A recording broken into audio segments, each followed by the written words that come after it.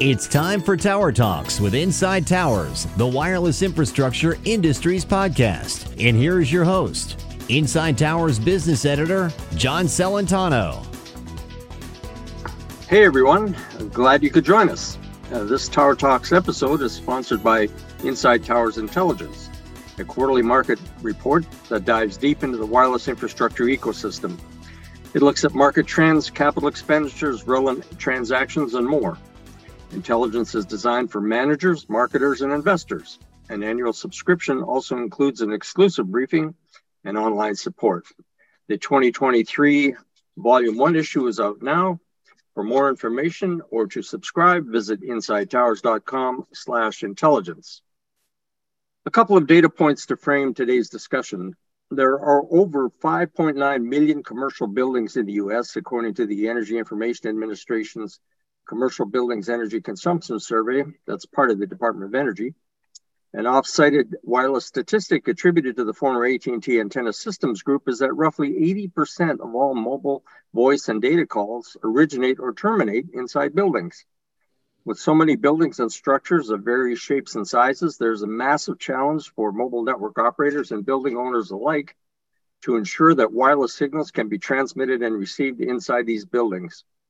But getting wireless signals inside buildings can be tricky and the costs high.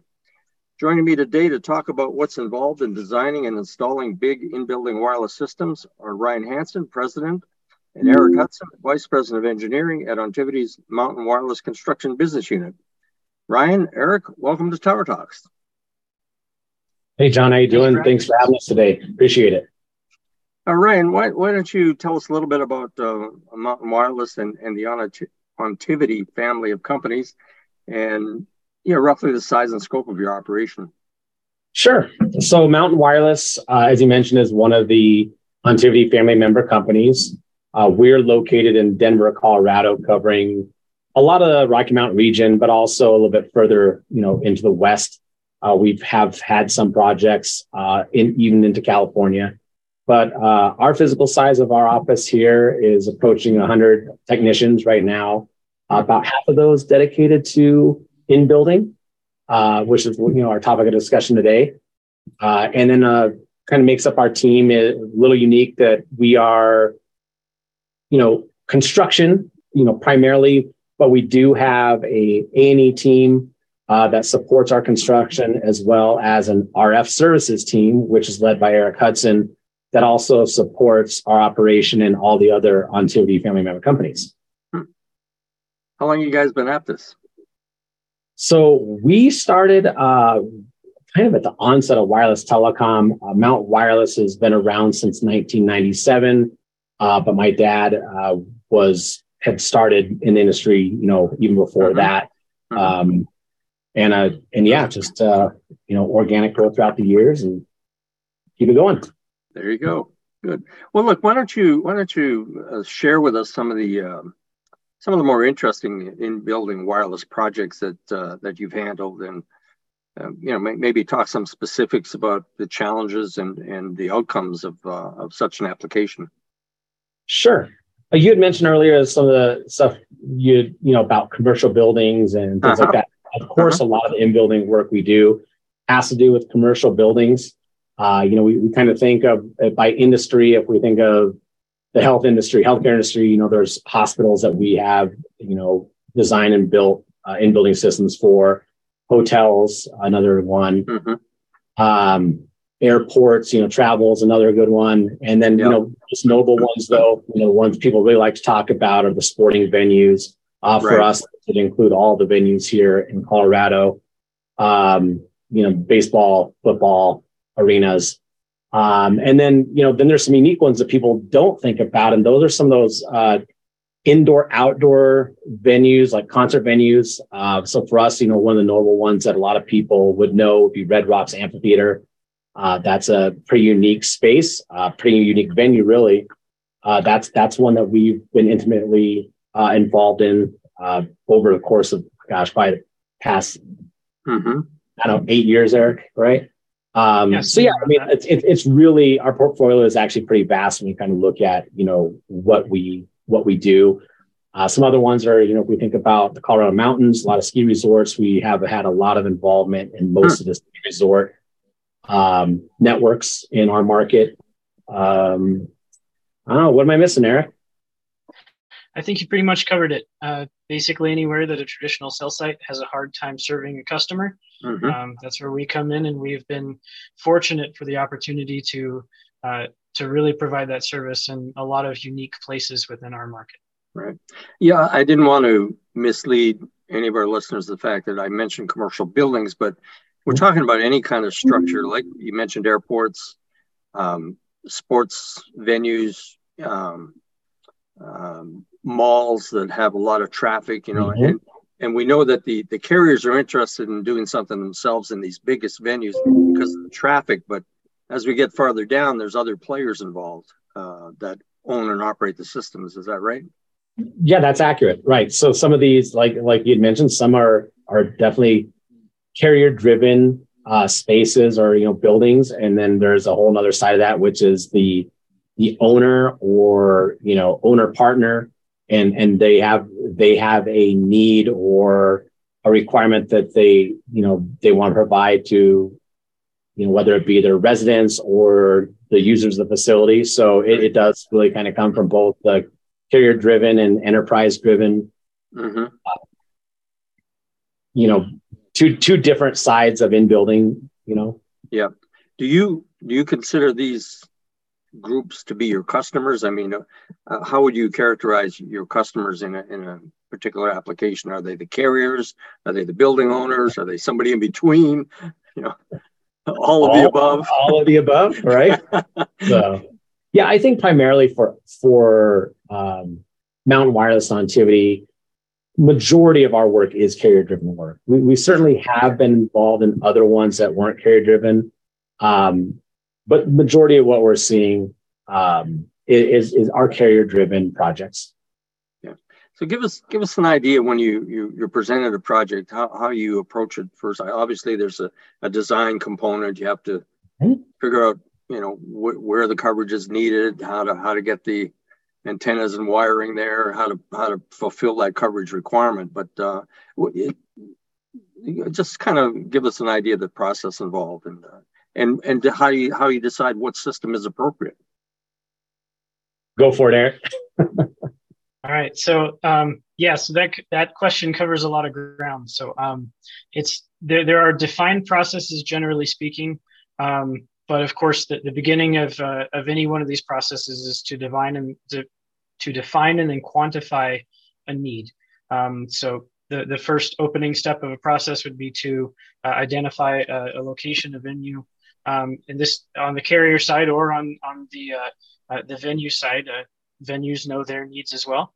So once we have identified what is needed where, then we'll quantify that with some field testing of the existing service level. And then from there, we've gathered enough information at that point in time to determine a design objective. So if service is poor or capacity is poor, we now have in place an objective of what we want to improve it to. From there, we begin to create digital models of facilities or indoor spaces and estimate the propagation performance of an RF environment when we build a system to fit that space. That's where selection of the specifics of how we serve that new space are made. Those selections, those decisions are made. And then from there, that's where we hit the point of budgetary and contractual considerations, and then proceed from there next to construction, implementation, integration, turn up, and then service launch. Selection of the type of system that you ultimately put in. I'm thinking you have options, right? You have DAS, some kind of distributed antenna system. Small cells have come into the discussion from time to time. What kind of determinations do you have to make to decide which fits better where? So probably one of the major questions that we'll have to ask is who are we serving with respect to carrier or the owner of spectrum or the service provider. Mm-hmm. So if it's carrier driven or expected to be carrier used, then we take input from carriers, or the carriers will give us specific directives if they happen to be our customers for that project. And but depending on the market that we are serving, who all is coming to the table looking for service, we really make bespoke decisions as to what kind of solution we're going to. Like you said, DAS is a very good solution for neutral hosting, for being able to provide service, to facilitate service of multiple players simultaneously. If it's a single carrier or a single venue looking for a private LTE or a private network solution, then we may go towards the small cell concept. And a lot of just a myriad of technical decisions are addressed to really fit that solution. So even we always say that even if you have two buildings that are right next to each other, identical footprint, part of a cookie cutter campus, those two buildings will still not have the same solution. In-building solutions just don't scale, so we have to consider them all independently. That's interesting. So when you encounter situations like that, I mean, basically, the whole objective here is to get the carrier signals inside the building, right? Either single carrier or multi-carrier, right? We're seeing or hearing more about use of CBRS and more of a neutral host model that utilizes the CBRS frequencies, and then from the core, the hub of that private network or that in-building network, you're connecting to the carrier networks. Have you run into that? Are you seeing more of that? We see some. So there are a number of locations within a network that we can make a handoff between a neutral provider and a carrier specific one. And one of the things that CBRS and other things in private networks have afforded users of those networks is the ability to control their data, control whose network it traverses. But still, those networks architecturally are very similar. CBRS is been most useful in the in-building space, at least as we've seen it, due to some limitations, some legal and power limitations that restrict its value outdoors. That's interesting. I wasn't aware of that. I guess it all has to be coordinated with the SAS in terms of the frequency allocations and who may be interfering with whom. So, and power levels too, I guess, too. Yep. Every single radio device, every single emitting device is specifically defined to the SAS, and then also limited. So in market licensing spaces where an owner of that license manages all aspects of that license, they don't have necessarily the same restrictions that have been placed on other spectrum that are shared. And really, that's just to do a better job of democratizing that spectrum and making sure that one user doesn't just overbearingly cover spaces where they shouldn't. And then also just it makes the determinations of the SAS a little bit more uniform, a couple fewer variables that they've got to work for. Right. Good. These systems are certainly evolving and have evolved over time. I mean, but there's certain RF design considerations haven't changed significantly. The tools have, but the RF itself hasn't changed that much, right? But what do you find? Is sort of the biggest hurdle that you run into more often than not when you take on a new project? Well, truly, every single one is new. And like you said, a lot of the design considerations haven't changed. But as we've moved from 3G UMTS or CDMA to 4G into LTE. That was a major shift, and a very, very similar shift has occurred in the 5G space. So while the concepts don't change, the channel structure does, and a lot of the parameters that we've grown accustomed to in one technology, we've got to translate those into the next technology, and then account for a significantly more complicated network design. It's been an interesting progression over time, and one of the major ones was shifting from the sub 6 gigahertz, the FR1 space, up into millimeter wave. That changed the fundamental thinking of how we build these networks. And what it really did is those millimeter waves they operate very differently. They operate very differently in an indoor space. They're just not what we're used to. So I consider it much more like how you would consider designing a lighting system for a facility, as opposed to an RF system that goes through walls much more readily. That's interesting. Good.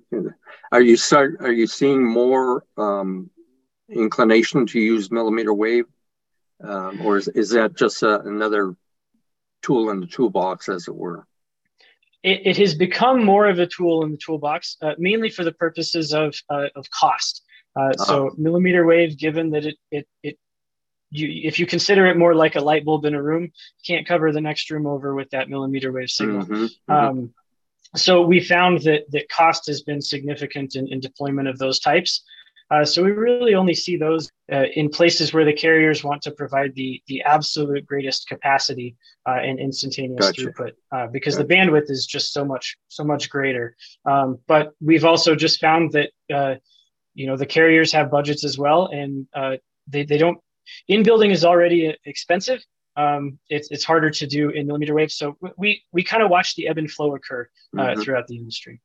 Can you give us a ballpark on? And I've seen metrics in dollars per square foot, but is there a kind of a rule of thumb, or as far as what the cost of a system might be? And you're shaking your head, right? No, it's all over the place. It is so variable, right? And it's a lot of what Eric said. It's the design considerations. I mean, so like Eric said, for building for a large venue for capacity, it's going to be a mix of millimeter wave, which Eric said has extra expense to the carrier, and maybe a mix of traditional DAS to go with it. So now we're looking at kind of two independent platforms, right? So when you look at that, obviously you try to put that in a cost per square foot model, and that that just doesn't work. I mean, if you want to break it down as something simplistic and it's just everyone's the same, you want to deploy, it's an office space, and this office space looks like the next office space, it looks like the next office space, and we're going to use the same OEM, we're going to use the same infrastructure type. Sure, we could model that to a price per square foot, right? Okay. But it is really variable, and just they're into complex systems. You get into, even though a hotel seems like it would be very similar to a commercial office space, well, it's just not really the same, because you could have a hotel that has an underground parking garage that needs coverage. You have larger spaces within hotels, which are these ballrooms and lobbies and things like that. And the design criteria just all of a sudden looks so much different from a commercial office building, right? And in that variable alone, can add its own challenges with routing and electrical needs and location of antennas. It can really just, whatever that cost model you had in your head is, that could change immediately, just off of a few little design elements. Yeah, I thought Eric's comment earlier about you could have two identical buildings side by side, and the design requirements between the two of them, it can be completely different. Yeah, so that's very interesting. Yeah. There's other things that Eric, like Denny mentioned, like you could have macro dominance on the outside of the building, which impacts the design of that office building. And we have two alike office buildings side by side. Well, one of those is naturally going to be closer to that macro. So macro dominance is much higher in just in that one building. So you got to take that into consideration. Yeah. course, the buildings now with energy saving windows, all of a sudden you don't get those same signals coming in like they used to, right? That's right. Which that's a great thing. It's actually it's much easier to design in a space and control for that variable. We love to see low E glass, partially for its energy efficiency anyways, but also we don't have to deal with near as much macro intrusion. Exactly. Yeah. Yeah. A friend of mine has a company, they sell coatings that go over windows, and one product he had, I think they've renamed it, but it used to be called Dash Shield. So if you didn't have an E-rated window, you could coat it, and all of a sudden now you get a clean environment from an RF perspective inside, because you're shielding the outside signals from coming in and messing up your design. Absolutely. Yeah. So, when you're inside one of these structures and you're pulling cable and you're putting antennas, I mean, is that the longest part of the cycle to deploy, or the most costly, or how would you characterize that, Ryan? I always like to say that every good design, when we get into construction, it starts from all the due diligence and all the work you've done before construction. I think a lot of times that's the hardest part of these is making sure that you have a very good RF design. And one thing I always say too, which is how we operate, is not just having an RF design that's an Ivy-Wave, but being able to take that to the next level and turning that into a buildable set of construction drawings, and that's why I said earlier, that's why we have an A&E team that supports us, because when we try to hand it off to construction, we want it, as plug and play as possible, right? As buildable as possible. And I feel like we owe that to our customer too, because, pricing is generated out of this, right? So we have a very good set of CDs, not just an RF Ivy-Wave, it allows us to get to more accurate price for install. Mm-hmm. And then it makes for our technicians, it's a more speed to market. When we get on site, our RF team and our A&E team have already vetted the project, and we try to eliminate all those gotchas along the way. Right. So when you get into construction, it really simplifies the construction. So it's as big and maybe as difficult as the construction component seems, I still stand on the fact that it is the hardest part of this is really that design and A&E phase. Gotcha. Now, Eric also has a challenge too on the back end, right? Making sure that everything that was built, he always has to validate it, making sure we did our job. Yeah. So there's that component too. But so Eric might have a little bit different take than me on that. Well, I would say I pretty much mirror you. The construction environment, obviously, it's varied and complex, and we have venues who are very sensitive to our intrusion into spaces. These spaces aren't empty in most cases. So that is a real component. However, like Ryan said, it's the environment we control the most. Some of the longest leads are the parts that we don't really do, our SIDAC and contracts. And then after that, you control your own destiny, and we do a lot of really good due diligence on the front end, on the paperwork side. And then just construction moves smoothly as expected. Of course, there's always supply chain and materials, logistics, and human resource, and all of those things. But those are all tangibles. And we, with practice, that's our favorite part. It's the part that we can leverage and execute pretty well. This is great. I'd like to wrap up. Any concluding thoughts or any points we might have glossed over that you would like to highlight before we close it up? Not so much, just really that, important to remember that DAS is just another component of the overall network, and really just proud of our team that works on, all these systems day in, day out.